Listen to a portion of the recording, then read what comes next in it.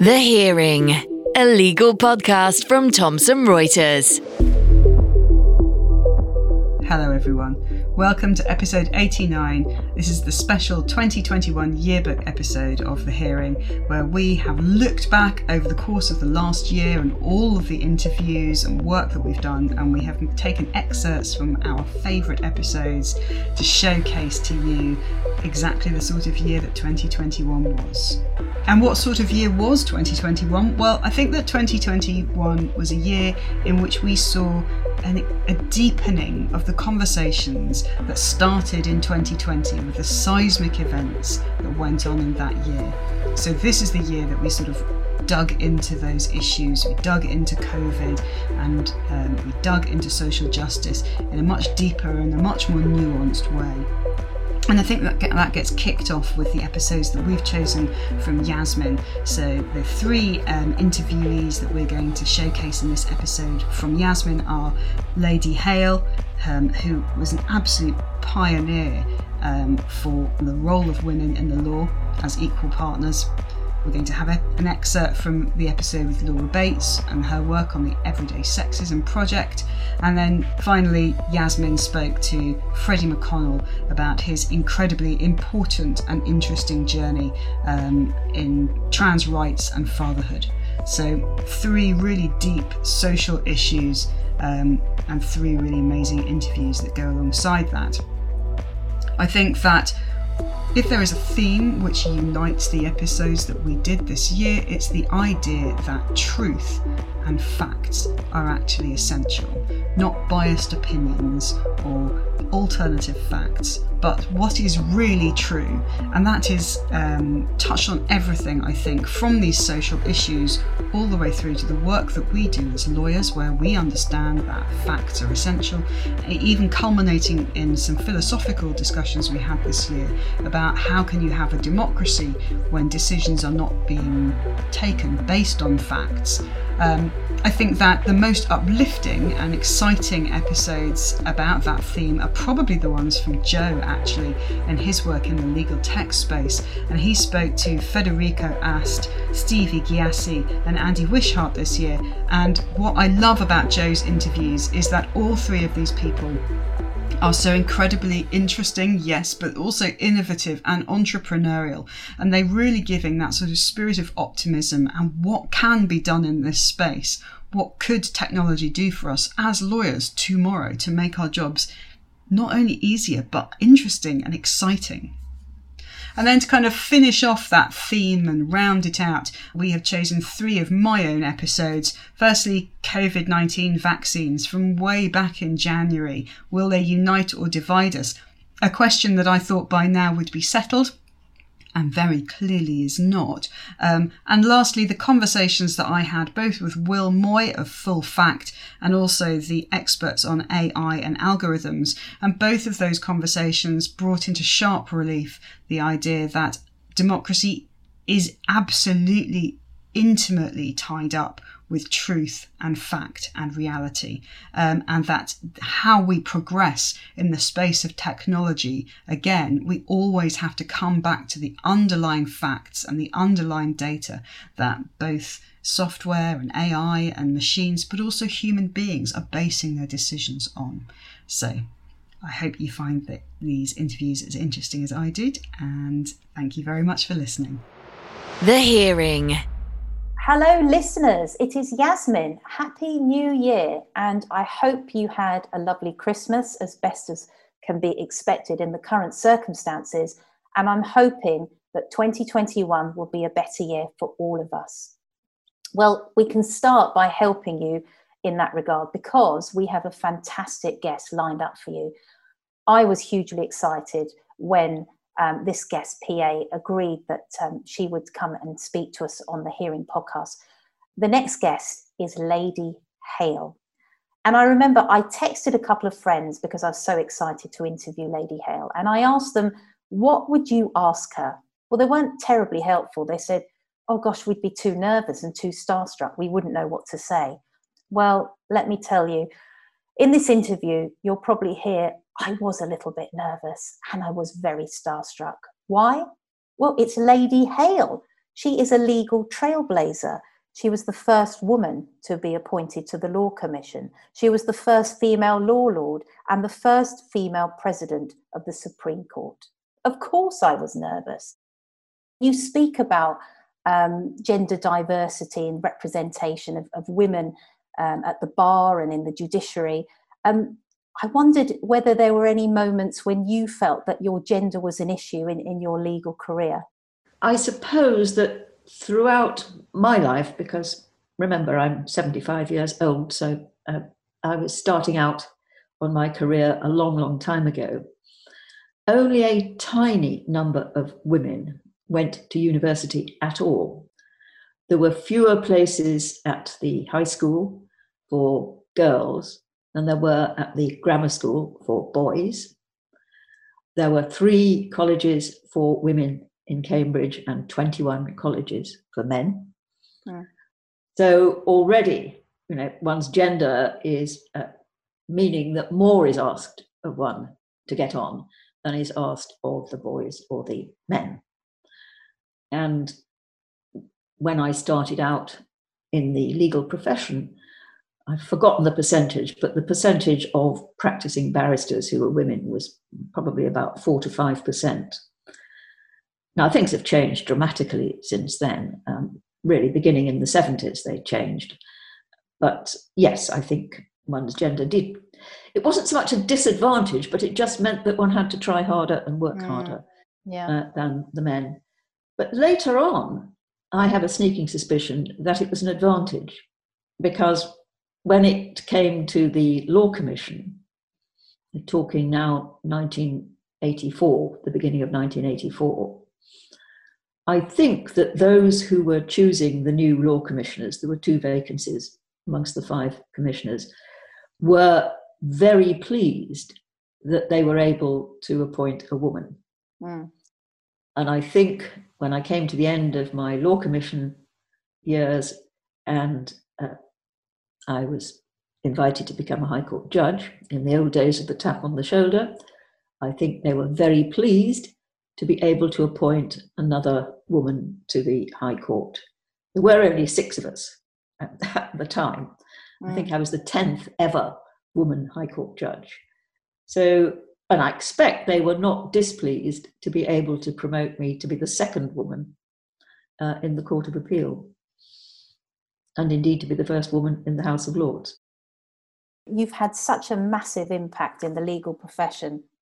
I mean, obviously, as president of the Supreme Court, everybody knows about you declaring the Prime Minister's suspension of Parliament unlawful. You were instrumental excuse me, sorry, Yasmin, can I interrupt and be a bit pedantic? Yes, go for it. What was unlawful was the Prime Minister's advice to Her Majesty that Her Majesty should prorogue Parliament. Yes, thank you for that correction. I think that's an important point to make. Well, it is in a way, and it meant, therefore, that the prorogation itself was null and void. But the unlawfulness was the advice to Her Majesty. Sorry to interrupt. But no, absolutely. You put me straight. I love it. Is that a judgment that you're particularly proud of, or are there other standout moments for you in your career? How do you feel about that judgment? Well, my main feeling about that judgment was admiration and gratitude to my colleagues on the court and to the court staff. We were able to get the case on very, very quickly. We were able to sit a full bench of 11 justices. That's the maximum number that serving justices that could sit. We were able to get the judgment out. We finished the hearing on the Thursday and we got the judgment out on the Tuesday morning. Now, that is fast work. And so that's my main source of satisfaction about that. And I happen to think that we were entirely right. And of course, all 11 of us subscribed to that judgment. So that reinforces my view. The Hearing, a legal podcast from Thomson Reuters. The Cross-Examination. I'm joined here today to talk about all things vaccines, and I have got two fantastically interesting guests. Firstly, Debbie Ramsey. She's worked in a raft of multinational corporations all the way from BA to BT, but is currently director of the Good Corporation, who specialise in business ethics. I'm also going to be speaking with Joe Nichols. He's employment lawyer extraordinaire and partner at Ward's. And I'm very interested to hear, in particular, the intersection between ethics and employment law on the thorny issue of vaccines. One of the questions I always like to put on this podcast, and I suppose I do it because I want to normalise the practice of it, is how lawyers can challenge their clients in the privacy of a consultation about whether their actions are ethical. And I'm particularly interested because this is such a thorny ethical issue. What are the questions, Debbie, I think that you would like to hear lawyers challenging their corporate clients on in private on the ethicality of the vaccine, either whether mandating it to staff, not mandating it to staff, buying up private supplies? Well, I think we would always, certainly Good Corporation and lawyers, but we would always challenge our clients if we felt that something was unethical. And we would expect other professionals to do the same. Regardless of the law, if something that a company was doing we felt was unethical, we would raise it, and we certainly have raised in this pandemic the whole issues around furlough schemes and the misuse of furlough schemes. So asking people to work when they're on furlough, for example, or the loans. I mean, there's been a huge amount, 1.8 billion or something of loans that are deemed to be fraudulent, linked to this. So it is the responsibility of all professionals, I think, whether ethical specialists or not, to challenge companies, employers, to think about what they're doing, to think about what the right thing to do is, as well as what they can do legally.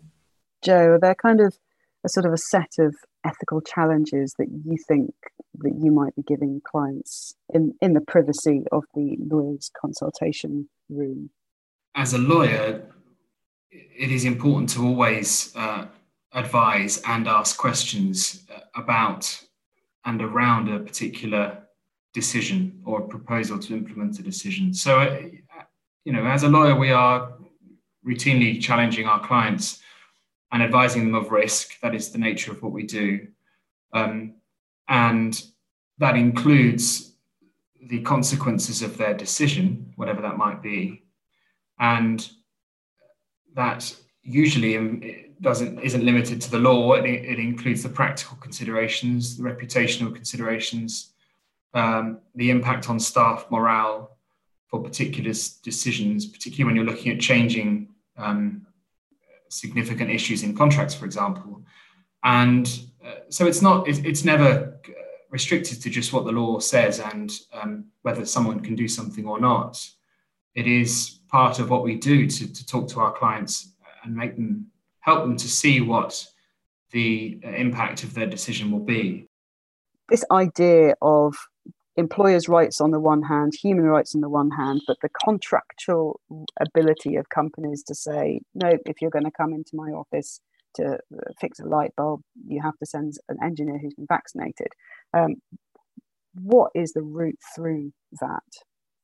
I think it's likely to happen in the short, medium term. I think you're likely to see more people and more businesses very openly saying, we are, from a reputational perspective, possibly a marketing perspective, saying that we are determined to keep our customers, suppliers, etc., safe, and therefore this is our stance on the vaccine. And that may be the right decision, that may be motivated for the right reasons. You're slightly wary, of course, that it turns into a bit of a political issue, and you have a very divisive, or the next divisive issue that we have could be vaccines. It's likely to be, I think, we've had masks, of course, prior to that, Brexit, and it feels very much that you have to be in one camp or the other. So just to take the question, yes, you might see that enforced by particular companies. there are risks with that in theory. But in terms of a procurement stance, it might be a decision that they choose. Just when Joe was talking, I was thinking about the fact that we don't ask people to declare whether they've had a measles jab. But we do know that, I think the WHO, World Health Organization, says that 95% need to be vaccinated.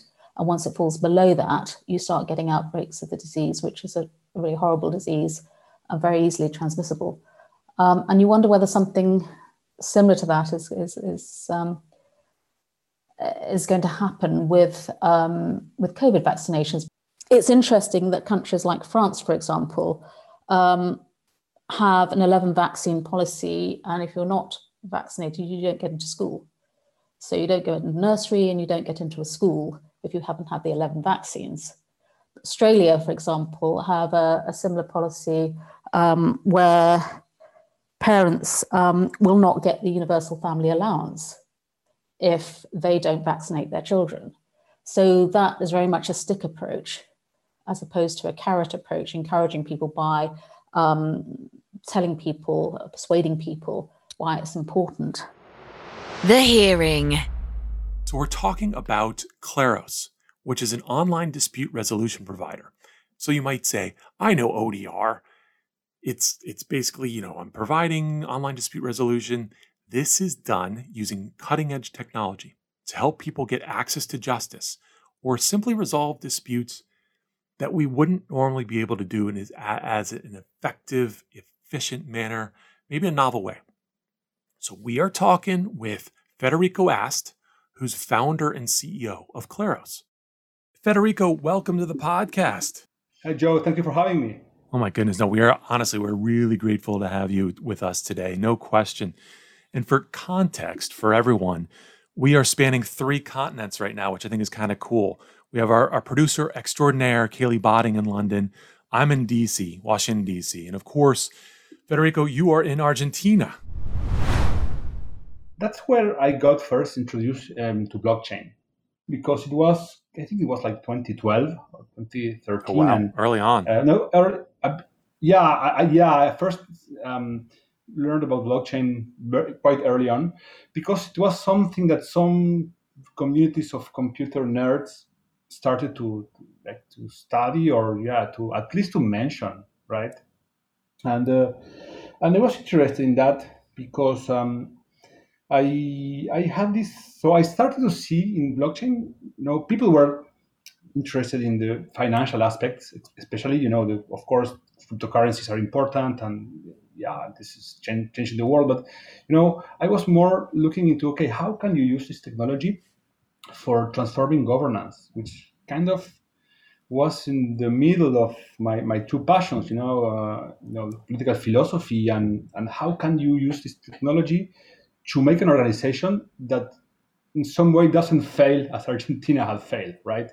And in particular, Argentinian startup communities and innovators, they were very early into blockchain because of the country history of high inflation, bad governance, corruption, all that. So if I got exposed to blockchain so early, it was because I am Argentinian, and that was the thing that was being discussed, right? And there was already some people in Argentina who were working in decentralized governance.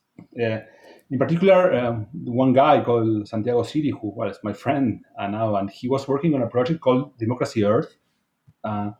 It's how to use blockchain to make elections more transparent and fight against fraud and all that. But I started to see a different aspect. There is also this very important part of the governance of a society, of a community, is justice system, how this community solves disputes. And Argentina was very much failing at that because of high corruption in the judiciary. So I kind of started thinking, okay, well, why? And this was not only in Argentina, this was around the world. My idea was, look, why is this working so badly? Basically because all of these governance tools we have are built with very old technology. This is the judiciary is built with 18th century technology, right? Yeah. And I was like interested. Okay, what we have now as justice system or as a legal system in general is what some people in the 18th century like thought that would be a good way to resolve problems in a society, right? With what they knew and for the problems that they had back then. But why? How would we build this like now? This was like I guess like 2015, something like that. How would we build this with what we know now, with the technology we have now, and for the problems we have now, right? That was the question I asked myself when I started with this process that ended up becoming what now is Kleros. So what that comes around to is you're taking this new technology, so the blockchain technology, and you're compiling that and pulling it together and then laying it into the direction of this online dispute resolution. So can you give us a little background behind Kleros and what it does? In Kleros, we can make an agreement where I make a contract with you and I send them some money into an escrow account, a blockchain escrow. It's a smart contract. And then we agree that if there is a dispute in our contract, there's going to be a third party called Kleros that's going to select a number of jurors who are going to analyze the case. They're going to see what was our agreement. They're going to see what was the product that you delivered. And then based on this, they're going to decide, okay, Joe is right or Federico's right, and depending on how they vote and how they decide, and each of the jurors decide independently, so they consider the evidence independently and they vote independently. And so depending on what the majority decides, the money, which is in the escrow, is going to be sent back to me or to you, depending on who wins. So Kleros provides this like kind of underlying governance infrastructure to support this new global economy, because you can make payments, but you still didn't have a way to resolve a dispute between people in different jurisdictions. And Kleros can provide that infrastructure that was needed for further developing this globalization of the digital economy where everyone can participate. So that's kind of the gist of what Kleros does. It provides securing property rights for a global economy where everyone can participate. I get the idea. It makes a lot of sense. So basically, I'm in agreement with you. So I'm the web developer in agreement with you. You want something built. Essentially, we both opt into this. And if there's a dispute, the money that we're disputing maybe goes onto the blockchain where it's independent, almost autonomous organization that sort of holds on to it almost like an escrow account. So it's secure, it's safe, it's in the blockchain. We both know that it's there. And it sits there until the jury actually makes a decision. Back then, imagine, an Argentinian guy coming to tell you that, law is going to change. It's going to be done in blockchain and it's going to work completely differently than what People didn't believe it, of course. But, there's one thing that Colin Rule once told me. I think that when Colin Rule, as you know, he was he built the resolution system at eBay and PayPal, and then founded Moldria.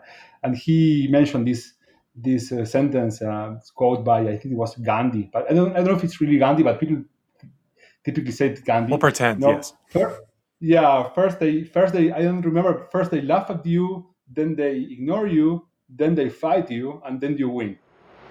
The Hearing. In this episode, I'll be talking to Will Moy, CEO of Full Fact, on the ethical duty of lawyers in the age of misinformation.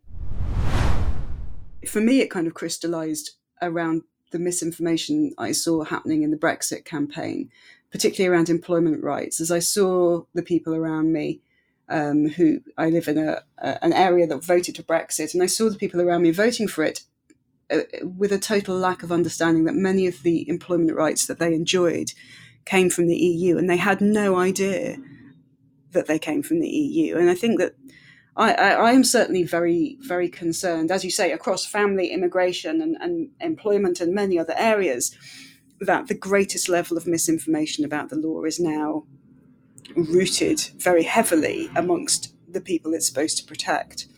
I think that's right. This question of referendums is important. In California, where citizens' initiatives lead to referendums that become law, they have an office of a legislative attorney whose job is to write an explanation of what the effect of those initiatives would be in legal terms for the general public before they are voted on. And we had in the EU referendum a peculiar mix of a topic which most people did not care very much about, and that's demonstrated in the polls. Most people did not know very much about, and that's demonstrated in the polls, and which was being actively misrepresented throughout the campaign. And I think the lack of clear, high-quality, trustworthy information explaining what was going on that reached into every household in the country and talked about the consequences of the choices was a huge miss. We saw huge demand for the work that Fullfact was doing, and we worked a lot with lawyers, academic and practicing, who supported our work on the EU referendum. We were top of the Google searches for the EU membership fee, if you remember the debate about the number on the side of a bus. And we know that lots of people were crying out for trustworthy information. And I think if we're going to have more referendums, we need to really understand how we can provide trustworthy information to people in that context. But we also need to remember that lawyers are very often seen as partial. A human rights lawyer is an expert in human rights. They're probably also an advocate of human rights. And people who are concerned about a particular issue need to hear from messengers they believe are trustworthy about those issues. And I think there is a danger of lawyers believing that they are always the right people to explain the law direct to the public and getting that right. But I just want to touch on that point you made about the people who are meant to benefit from the law and when that all falls apart.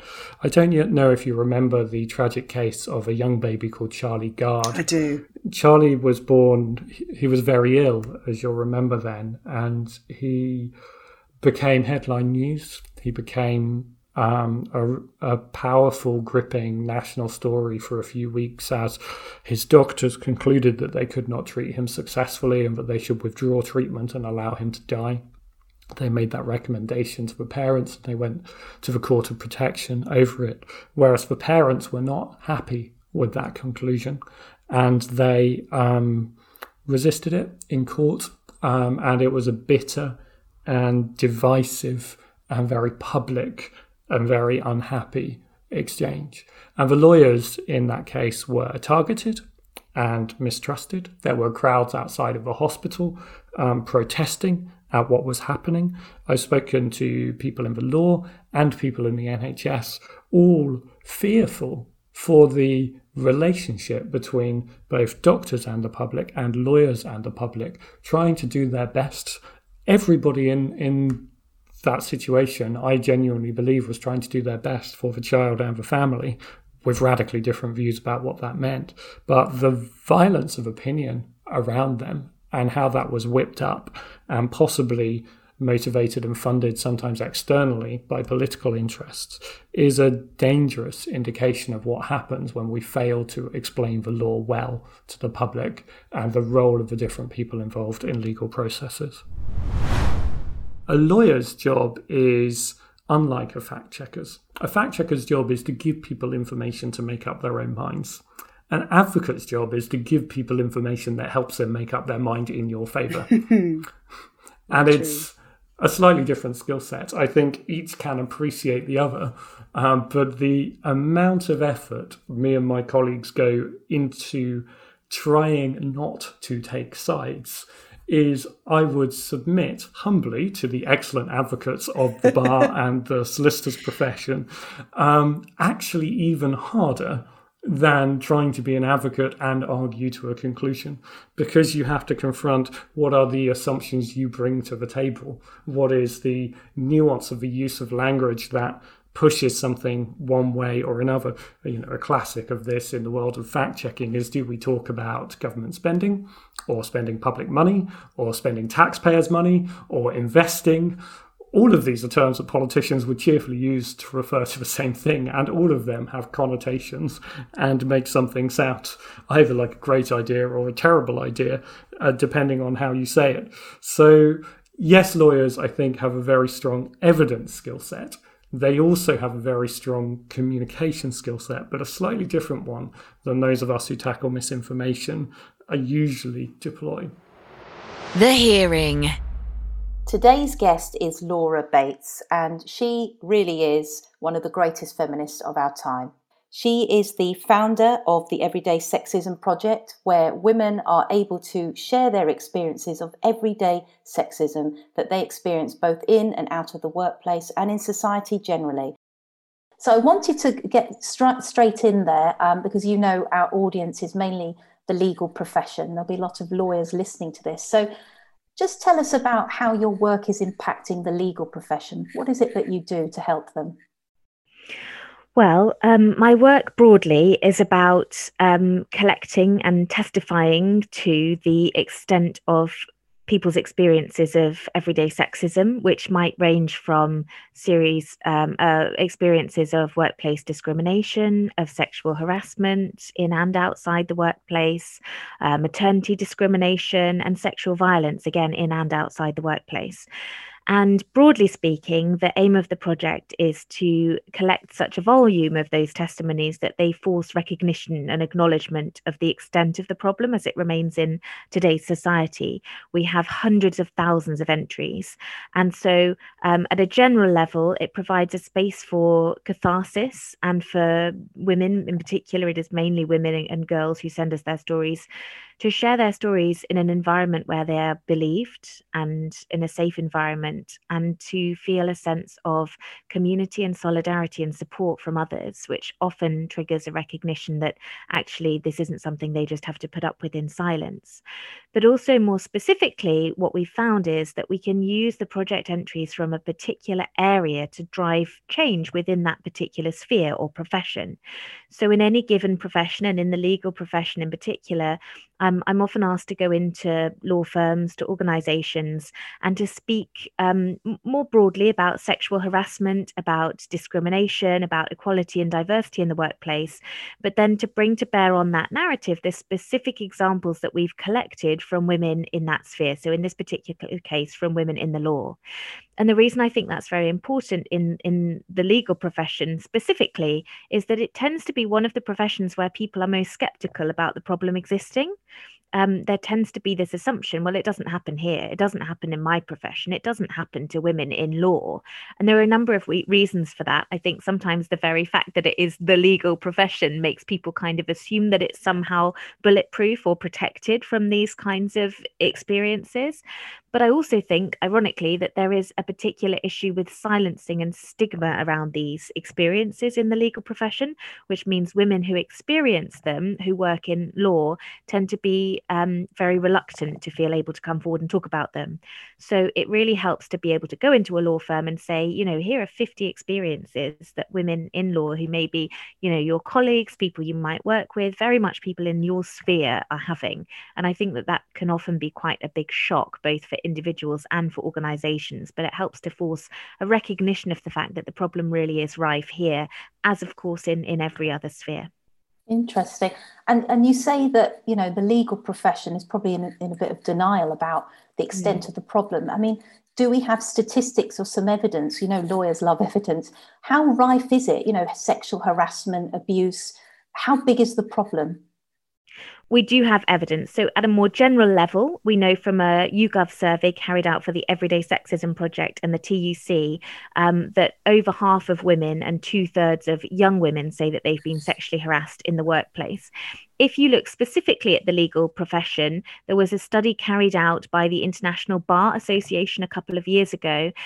They found that in the UK, 38% of female respondents working in the law said that they'd experienced sexual harassment, and 62% of female respondents said that they'd experienced bullying. We also know the other stats we have around this specifically are that reports of sexual misconduct to the Solicitors Regulation Authority have more than doubled over the past 5 years. Obviously, we have to treat that with caution. It doesn't necessarily mean that the problem has doubled, but perhaps that people are feeling more able to come forward to report it, which could be a positive development. But either way, taking those two statistics together, you can see that very clearly the problem is still something that exists and is pressing within the legal profession as well as elsewhere. So we know from what you've pointed out with the statistics you've given, this is a big problem. No one can deny that. So I wanted to move on. What can men do? What can men who are in the legal profession do as allies to support gender equality? If they're hearing this and they're thinking, I want to do something to help, to support my colleagues, female colleagues, what is it that they can do? Well, that's great. If they are, that's fantastic. The first thing I'd say is that it's worth getting a sense of the scale and the nature of the problem. The great thing about the Everyday Sexism Project is that it's searchable. So you can go onto the everydaysexism.com website and you can type in law or lawyer or even employment law or something about your specific area that you work in and have a look at the experiences of women in your field, which I think can be quite an eye-opener and quite useful. The next thing I'd say, once you're armed with that information, is that everybody at every level can do something. If you are somebody in a position to affect policy shift, then that is something that can have a massive impact, whether it's looking at your workplace sexual harassment policy, making sure that those procedures are transparent, that they're victim-centered, that they're up to scratch, that everybody on your workplace knows what they are, what their rights and their responsibilities are, making sure, for example, that they don't simply say that somebody has to report directly to a line manager, because in many cases that might be the person actually carrying out the harassment. So are they really robust procedures? Are they fit for purpose?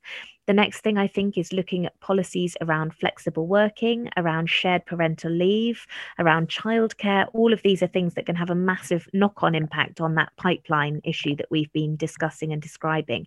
Is there more that can be done to support women who are coming back into the workplace after maternity leave, for example? And are men, senior men, taking responsibility for these things? Because in too many workplaces, it's left up to the women. There is this kind of assumption that if a senior woman does manage to break through the ranks, then she is somehow responsible for pulling up all the women behind her at the same time as concentrating on her own career. It shouldn't just be up to senior women, but also senior men to be taking that initiative.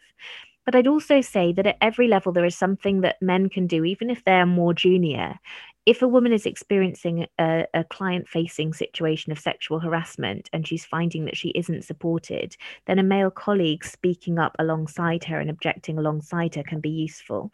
Women who experience these things have a fear that when they complain or when they try to tackle the problem, they might see their career penalised as a result. And actually, men putting themselves on the line and speaking up if they've witnessed anything like this can be a really useful way to kind of buffer that. But even at a more minor level than that, a great example we had recently was that there was a woman who was in a workplace where she was constantly being asked to make tea and coffee and asked to take notes in meetings. And she was kind of just being pushed very much into a secretarial role. And she felt frustrated that this was very much a gendered practice and that it was impacting on people's perceptions of her in terms of how likely she seemed to be considered for projects and for promotions. But she also felt that it was something so small that if she objected and said, no, I'm not making the tea, she was worried about being seen to be, an overreacting snowflake. She had a junior male colleague who wasn't in a position to be able to particularly take action. He didn't want to report it because he knew that she didn't want to make a formal complaint. But what he realized was that there was something in his control, something he could do. And he started turning up at the meetings and making the teas and coffees a few minutes early. So it was a very simple way for him, within the sphere of influence that he did have, which was relatively small, still to do something that made a very significant difference to her. So for each of us, at whatever level of our career we're at, there is likely to be an opportunity, a moment when we are able to do something that can make a difference. We need to stop the idea that these machines are better than humans, and we need to really stop and think about the huge risks of automating inequality, automating racism. Anytime you have something that looks at all computational or quantitative or is in any way even sort of loosely based on AI, statistical modeling, it gets this sort of veneer of objectivity and science when in fact all these types of human decisions and norms and values get built in along the way. There's definitely a bias problem when it comes to product development, but the reason that this product team is so homogeneous is because there's a societal problem of power. The Hearing, a legal podcast from Thomson Reuters. The Cross-Examination. Hello, I'm Becky Anderson, and welcome to this episode of The Hearing, the Cross-Examination. Far from a science fiction, far future world of Skynet and Isaac Asimov, artificial intelligence and machine learning are already here and in widespread use, just not in perhaps quite the way that was imagined. And the big problem is that we have multiple instances of AI and machine learning systems which are embedding and perpetuating racial and other biases. And of course, they are doing it on a scale and at a speed of which human beings are not capable. I spoke to three wonderfully interesting experts on how this manifests, what it means for lawyers, and what we can do about it. The Cross-Examination.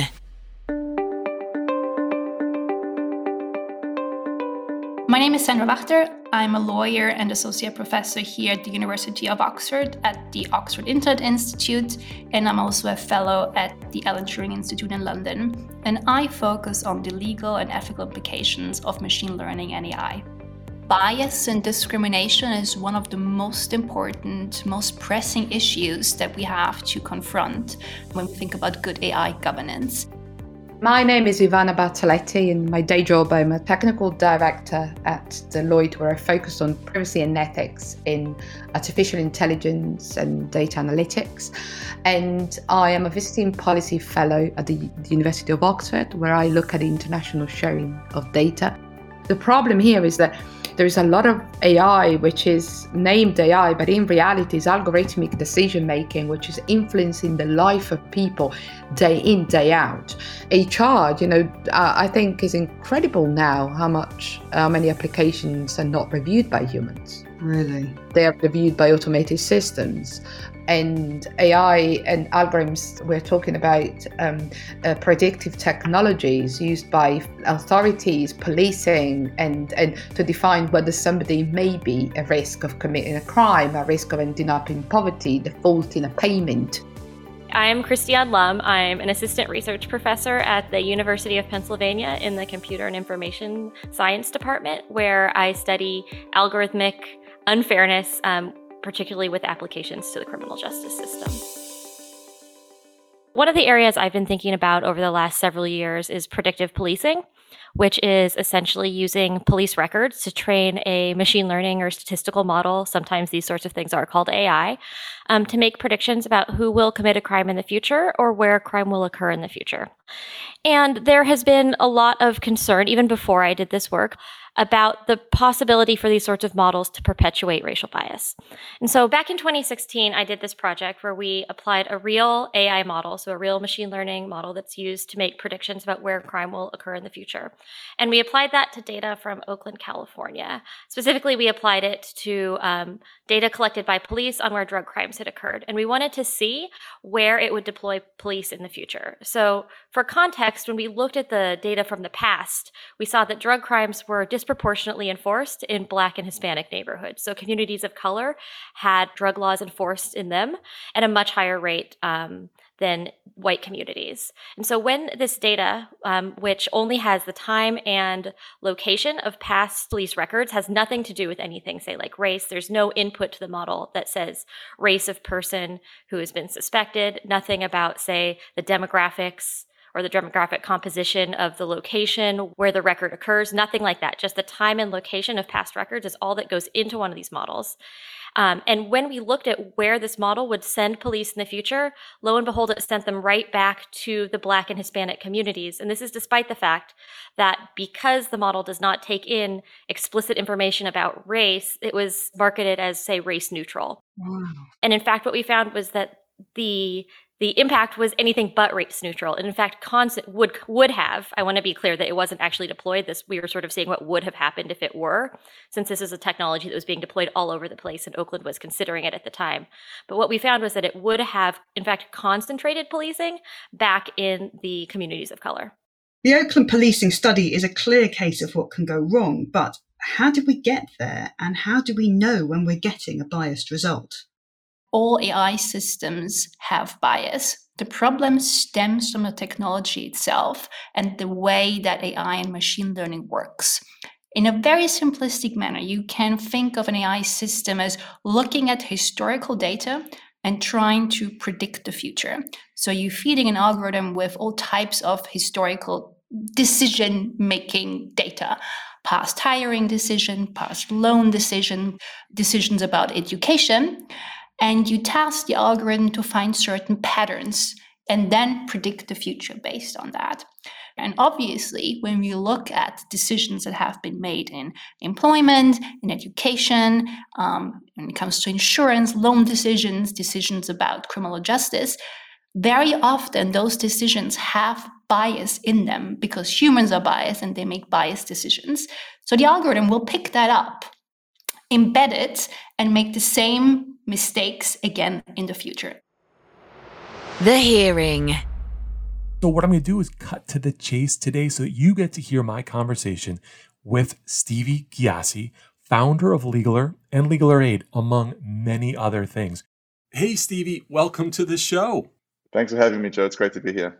Of course, my goodness. All right, so let me preface this because I'm definitely very excited about getting into some conversations with you around legal tech. But I think of you as the rock star of the legal tech world, and I'll tell you why. There's many accolades out there. I think about the Blockpreneur of the Year a few years ago, according to Blockchain Business Magazine.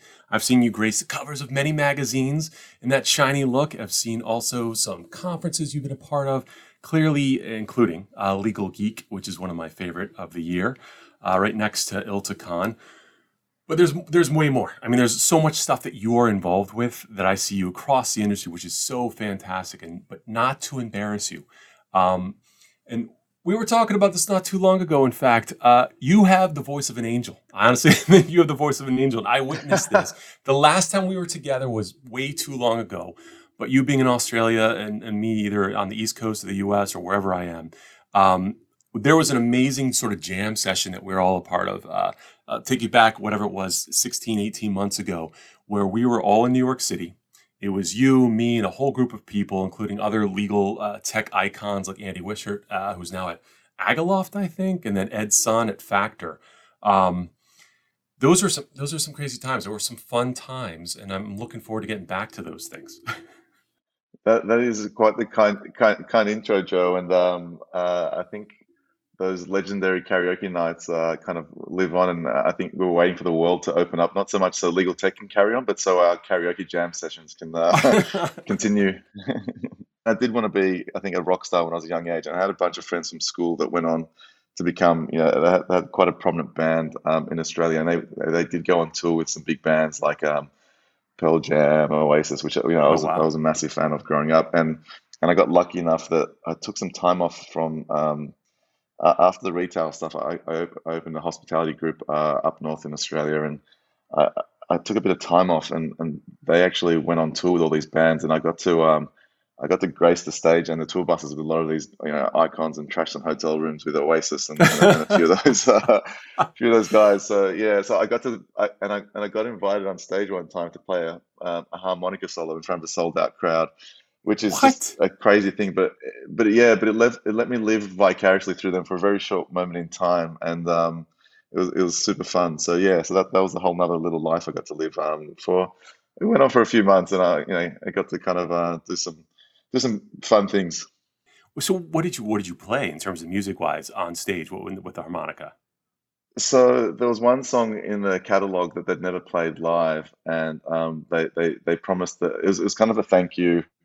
As again, we had a few months on tour with a couple of Australia's big bands, Powderfinger and Silverchair, and as a thank you, they sent me like this gift pack, which was kind of it said that a driver would pick me up from the hotel on this particular date. There'd be a flight waiting in a penthouse suite in Sydney, and there was a sold out concert at the Metro, which is where I grew up watching all the bands. And I thought that was kind of a bit of a joke, and I turned up, and I wanted to be prepared, so I bought it because there's a harmonica solo in this song. And I was like, better stop at a music store, and I bought a harmonica kit. And before I bought that, I actually didn't know there was a different key for each harmonica. So it was actually, I was like, oh my God, what songs, what key is this song in? And so I still thought it was a joke, took the harmonicas to the concert, and then they halfway through the concert, they said, all right, we need someone to play a harmonica for this next song. And they actually just pushed me up out of the crowd. So look quite organic, like someone in the crowd just got up on stage and then and then busted out this song. It was called Air, but I played just the harmonica solo, and it was pretty crazy. Now that I watch it back, where I actually had never played harmonica before, but somehow something came over me and it brought the house down to the point there was a review the next day in Faster, what's it called? Faster Louder, like the big music magazine here, where excuse me, it said that a punter from the audience got up and brought the house down with a harmonica solo. So that was my little flash in the pan of being a rock star. That is so cool. All right, so I'm curious about how you go about explaining. All right, what level are we at with blockchain in the legal industry? When I started talking about it with firms of all sizes, corporations and government agencies, I guess back in 2016, people were so skeptical. They're like, "Nope, not going to happen." And I totally understand that. Are you still getting a decent amount of pushback, or not as much pushback anymore? And then where do you see this stuff going once people start to more firmly grasp it? Yeah, it's such a fascinating question because timing is the most important thing with all technology, and so this past couple of weeks, it just blows the mind. Like these dog coins, I can just imagine being a lawyer and maybe Joe, someone that you spoke about 5 years ago, telling him blockchain is going to change the world 5 years ago, and they're sitting here now watching Elon Musk shilling dog coins. So I think I think you need to peel back the layers to see, even with those types of things, what the real fascinating movement is. But yeah, being in the legal industry and all the things that we just spoke about, like analog checks, doing things in a manual way. So it's kind of a big leap to start really talking about like digital contracts and all this type of stuff. And I think there's definitely a lot of, especially for myself, we've got a group of over 1,000 lawyers now in this Blockchain for Law group. So there's definitely people that have been in the trenches doing the hard work and kind of immersing themselves, especially as lawyers in this field. But I think it's still super early. Like when you look at, Elon Musk, given he's got 50 million kind of followers, can shake a whole market with one tweet. I think that just gives you a little bit of a sense of how early this market is, and it's still very speculative. And but my thesis on this bull market this time around was that, okay, coins like Dogecoin that have had their time in the sun would actually disappear and fall by the wayside, because there'll be so much more of these mature projects with utility now that are doing great things. But it's a complete opposite. So what do I know? But I think what it is doing, and this is the broader movement, is that it's democratizing and it's consumerizing cryptocurrency in a way that we didn't expect. And that's what's super interesting, because there is this whole generation now, getting exposed to crypto in a new way. Yep, they want to get rich. They want to do what everyone else does in business as well. But it's fascinating that the blockchain and in general, like social media and the internet, now allow us to coordinate large groups of people. And I think blockchains are going to be even better at doing that, because writing protocols are essentially writing rules to coordinate large groups of people. And I often say myself that like the law is like the operating system for society. It's kind of the rules that govern how we work, and blockchains now are going to become kind of that next step where we kind of write the rules of how we want things to kind of work. And so it's really fascinating to me. I think it's still early. I think lawyers are kind of getting the touch points with crypto and blockchain in a different way. In the initial days, there's a lot of the Silk Road, and I think that's thankfully changing. So it was always nefarious, discussions around money laundering, and I think people are realizing, what, no, cash is used for that. It's far better at doing bad stuff than crypto.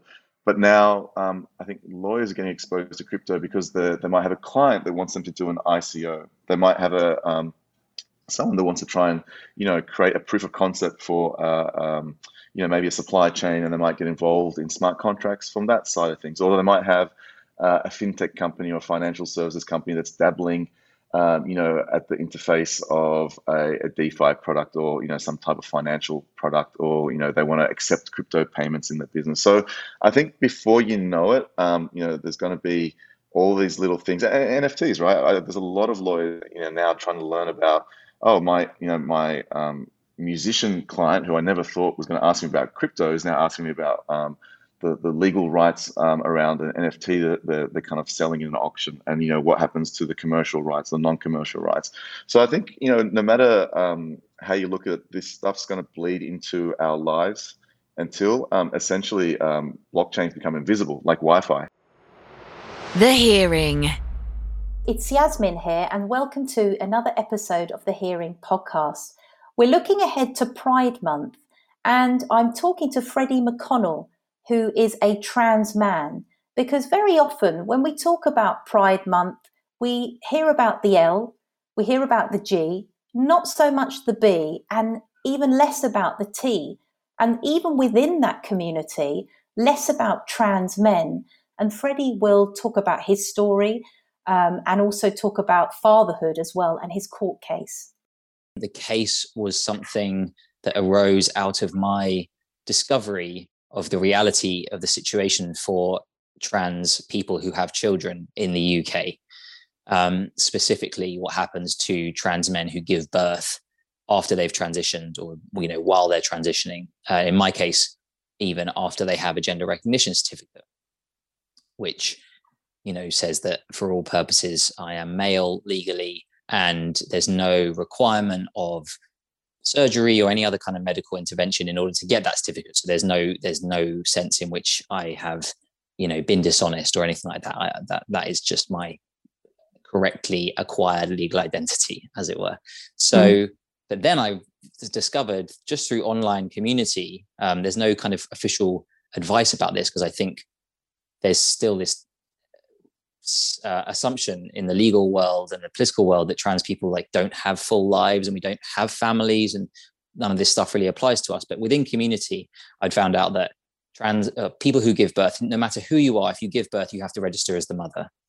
And that's actually a law or a rule.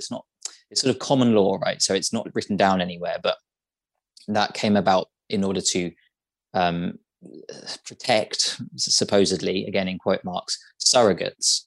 So it took away the ability of a surrogate to choose to not be registered as the mother. They have to be registered as a mother. And then trans men fall into that category without any thought or awareness that we do, or that we exist as people who give birth. So that horrified me and shocked me. I was very surprised. I thought with my GRC that, I could register as the father, or maybe there'd be some way to register as parent. And I just felt that, again, similar to Seahorse, I was in a position, I knew I could sort of try and find a lawyer who specialized in family law. Through a colleague, basically, I asked for a recommendation, and then that's how it happened. I got speaking to someone, and I had this great team suddenly sort of offering to represent me. And I thought, well, again, someone has to do this. And I feel like I have the capacity, I'm strong enough, and I have definitely a deep sense of how unjust this is. So I'm going to do it. And then when my kid grows up, I can say to him, well, if we win, then I can say, wasn't this great that we achieved this? And if we lose, I can say, well, I tried everything I could, and I'm sorry, but the world wasn't ready to understand, but I tried. You've just said, the reality is you are your son's dad. And it's interesting that the court struggled with that in some way, because I'm quoting from the Court of Appeal here. They said every child should be able to discover who their mother was. And they thought the child's best interest, you talk about your child's best interest, is acknowledging the reality of the situation, what your relationship is at the moment, or what it is now. And they said the best interest, they disagreed, that is for the child to know its mother. What do you make of that? Do you have any thoughts around that? That they've obviously got a different interpretation of the child's best interests. Well, they have and they haven't, right? Because actually we totally agree. It's the language they use, which I found throughout was shockingly normative in terms of not being able to see beyond the nuclear family, not being able to unlink words that we have like mother and father from roles, like biological roles, like giving birth or providing your sperm. And yet our birth registration system provides many, many instances in which that happens. The HFEA 2008 provides for a man who isn't trans, whose sperm is not involved in the conception of his child, to be registered as the father. That's the example that comes to me. But that there are lots of other ways in which our birth registration system has been amended, and sort of things have been bolted on in quite a haphazard and sometimes seemingly illogical way to sort of accommodate other kinds of families. So I have no disagreement with the courts that every child has the right to know their origins. Every child has the right to know who gave birth to them. I just disagree that person is by definition a mother. We have so many different definitions of mother in this society. I don't understand why the legal definition has not been kept up to date with the social reality of what that word means in everyday use. I think it undermines parental relationships between mothers who didn't give birth and their children. I don't think this is just an issue that affects trans men who give birth by any means. I think it's really worrying reflection of how outdated and discriminatory the courts, the legal system is. The Hearing. Today, we are extremely fortunate to have Andy Wishart joining us from Agiloft, a contract lifecycle management software company that he joined back in January of 2021 as Chief Product Officer. If you know Andy, you know that he has been in the industry for 20 years, at least 20 years, and helping build companies that have innovative legal technology solutions. And he is an absolute legend in the New York karaoke scene. Seriously. Now, I think I hear a Scottish accent, which is fantastic, right? Scotland is a stunner of a place. I was blessed to go there once. It was fantastic.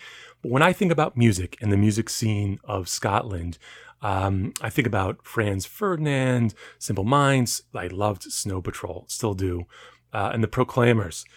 Do you have any favorites from your native lands?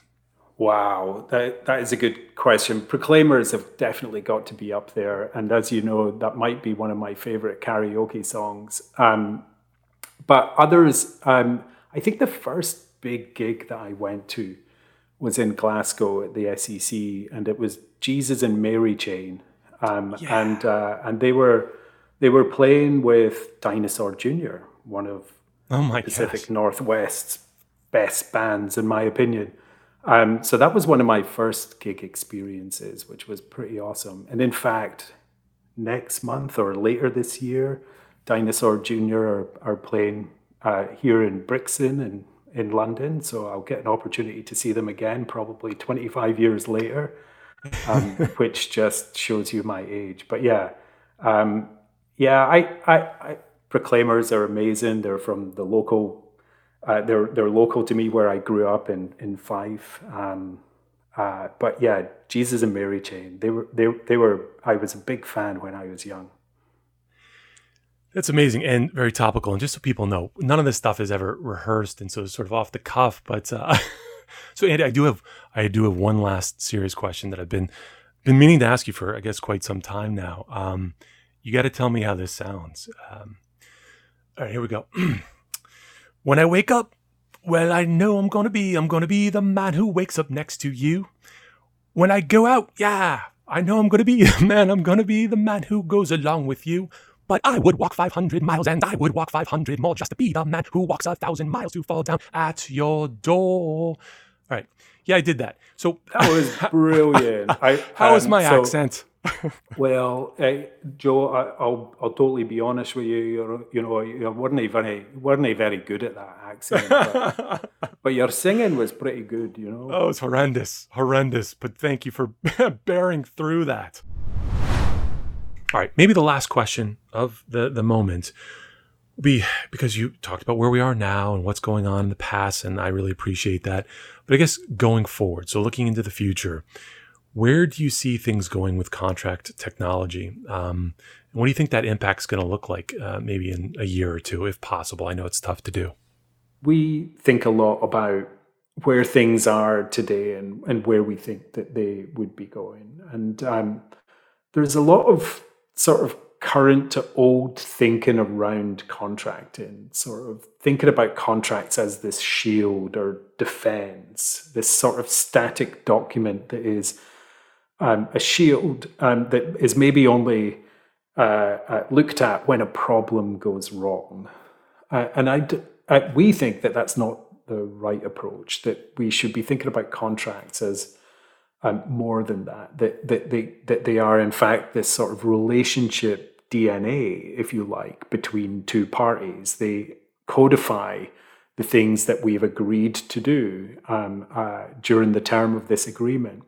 So there's locked inside those contracts, there is this sort of rich DNA that represents the relationship between two parties. And we need to bring that to life. We need to elevate the importance of that digital asset and recognize it for what it is. It's a really important digital asset, just like an employee record is an important digital asset, or a customer record in your CRM system. The contract record in your CLM system is a very important digital asset, and because it includes that powerful sort of set of data. I mentioned the sort of reactive approach that perhaps we saw during the pandemic, where lawyers were like, where are my contracts? What's in them? What's my exposure?